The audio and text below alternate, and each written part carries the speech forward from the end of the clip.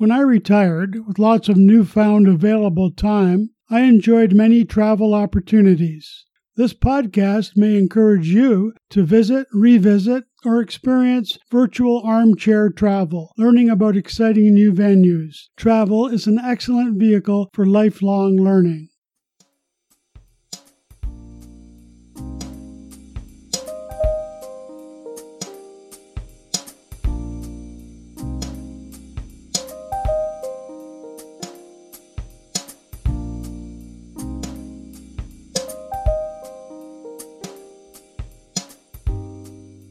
Welcome to the What Travel Writers Say podcast. I'm Mike Keenan, your host, and today we examine two wonderful Can-Am cruises. My favorite archipelago, a cluster of islands near a mainland, is located in the St. Lawrence River. The misnamed 1,000 Islands is actually composed of 1,864 islands, some large like Wellesley Island, home to the Wellesley Island State Park, and others quite tiny. How tiny? For island status, there must be at least 1 square foot of land above water level year-round, and it must support 2 living trees. These inviting islands, most popular in the summer, stretch for 50 miles downstream from Kingston, Ontario. 2/3 belong to Ontario, the other third New York State. To fully appreciate the huge Can-Am archipelago, I take 2 cruises, first from Gananoque, 20 minutes east of Kingston, and then from Alexandria Bay, New York. The Gananoque boat line operates 5 triple-decker all-aluminum vessels. I opt for the short 1-hour cruise aboard the 1,000 Islander, captained by Tim Brooks and Ryan Riddell, Gananoque natives. Tim explains that the ship's small 5.5-foot draw allows access everywhere, even into the shallows. The water quite crowded on this sunny morning with motorboats, sailboats, cruisers, and a squadron of brave kayakers. Private cottages set amidst the islands are 5th and 6th generation, whose owners include business and political leaders from Canada and the U.S., a few university professors, and Whit Tucker, an ex-CFL player. We venture through narrow channels of the Admiralty and Navy group of islands, viewing small lighthouses and watching for great blue heron, osprey, and geese. We pass by several parks, including the St. Lawrence Highlands National Park and McDonald, Forsyth, Hay, Lindsay, Leake, and Bostwick Islands. Water clarity improved noticeably in the mid-1990s with the arrival of zebra mussels, which feed on algae.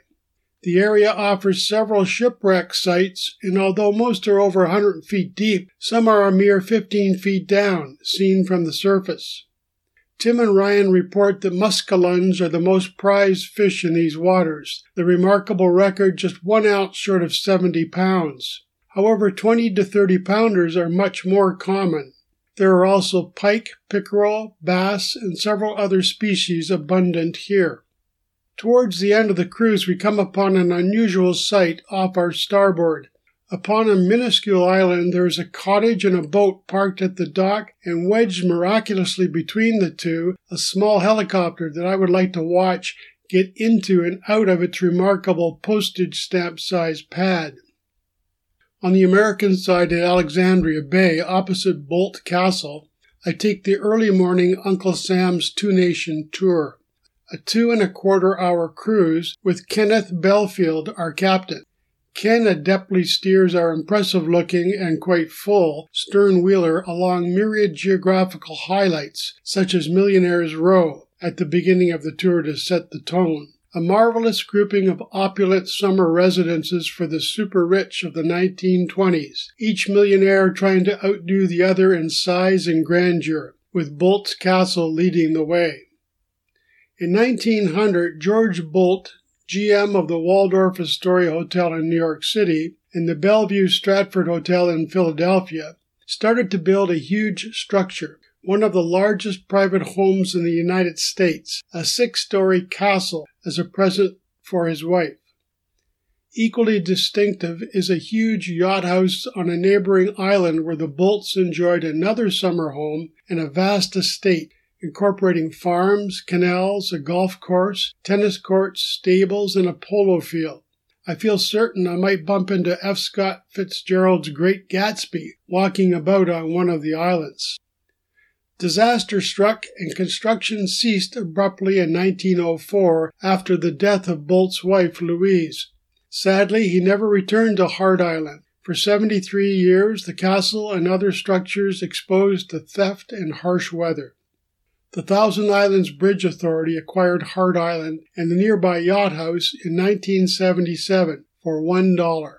All revenues obtained from the castle operation are applied towards restoration, such that the island is preserved for the enjoyment of future generations. They have spent over $15 million for restoration and improvements, and work continues annually. We pass several islands with suggestive names such as Devil's Oven, the tiny cave-like hiding place of Pirate Bill Johnson used during the Patriots' War of 1837, Tom Thumb Island, Fiddler's Elbow, and Smuggler's Cove. We cruise by the Summerland group of islands, Grenadier Island, the Canadian Palisades, view the imposing Sky Deck on Hill Island, a 400-foot-tall observation deck, and we take in the Whirlpool Channel. We observe international ships heading upriver to ports ringing the Great Lakes or downriver to the ocean and distant lands. We also encounter many pleasure boats, from kayaks cruising along the shoreline to high-performance power boats crisscrossing the main shipping channel. At the end of the cruise, there is an option to disembark at Hart Island to enjoy a self-guided tour of Bolt Castle and a return to the mainland every 30 minutes on smaller vessels. We cover 22 miles round trip through American and Canadian waters, the heart of the Thousand Islands, while listening to informative talks by our tour guide, a young lady who provides a lively narrative. For me, the two cruises were timely. I just finished Anne Michael's novel, The Winter Vault, which deals with the widening of the St. Lawrence Seaway, recognized as one of the most challenging engineering feats in history. 7 locks were built in the Montreal Lake Ontario section of the Seaway, 5 Canadian and 2 U.S., in order to lift vessels 246 feet above sea level. An odd factoid is that the Thousand Island dressing was named for the chain of islands by May Irwin, an actress who popularized the dressing, stating that she thought the chopped vegetables in the dressing looked like the Thousand Islands region. To sum up, the Thousand Islands is a delightful region to cruise.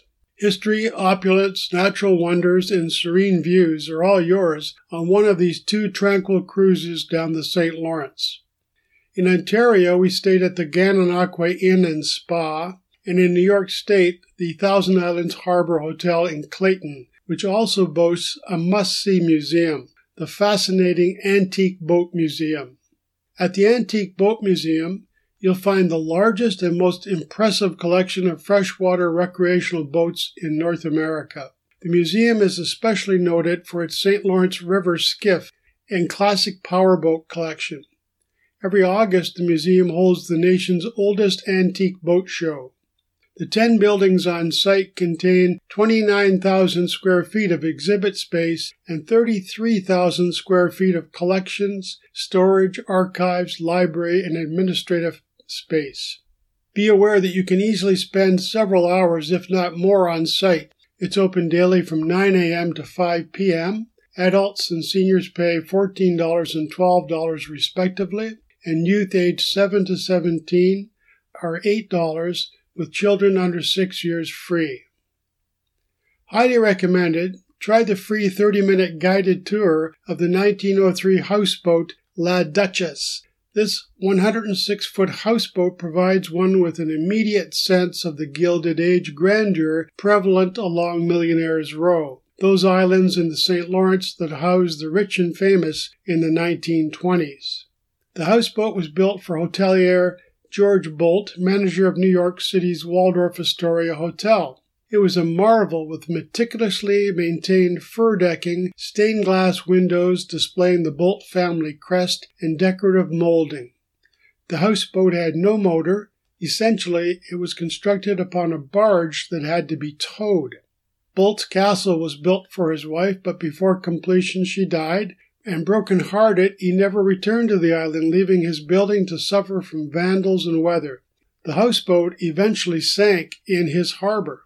Along came another millionaire to the rescue. Andrew McNally III of the Rand-McNally Map Company and his wife Margaret purchased La Duchess and sent divers down to repair her damaged hull. The family placed the houseboat in dry dock in 1946, where she underwent a year-long restoration. The family donated her to the Antique Boat Museum, which built the McNally Yacht House to shelter her during the off-season. Our visit began inside the Elizabeth and Bowling Haxall building, where we were introduced to the museum by Atosis, a rare 100-year-old race boat in its original condition. We viewed a short film in the theater down the hall past the store and set about to explore. Myriad galleries offer much more to see. The small craft building exhibits canoes, St. Lawrence skiffs, and a display about the ways that the boats move across the water.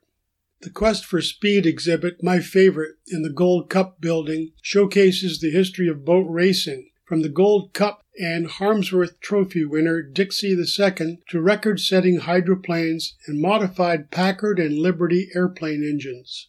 It is most impressive. I liked the bios of the racers and the display of speeds along the wall. I was surprised to see a display on Canadian bandleader Guy Lombardo, not associating him with boat racing. Inside the E.J. Noble Historic Stone Building, volunteers and staff restore boats from the impressive collection.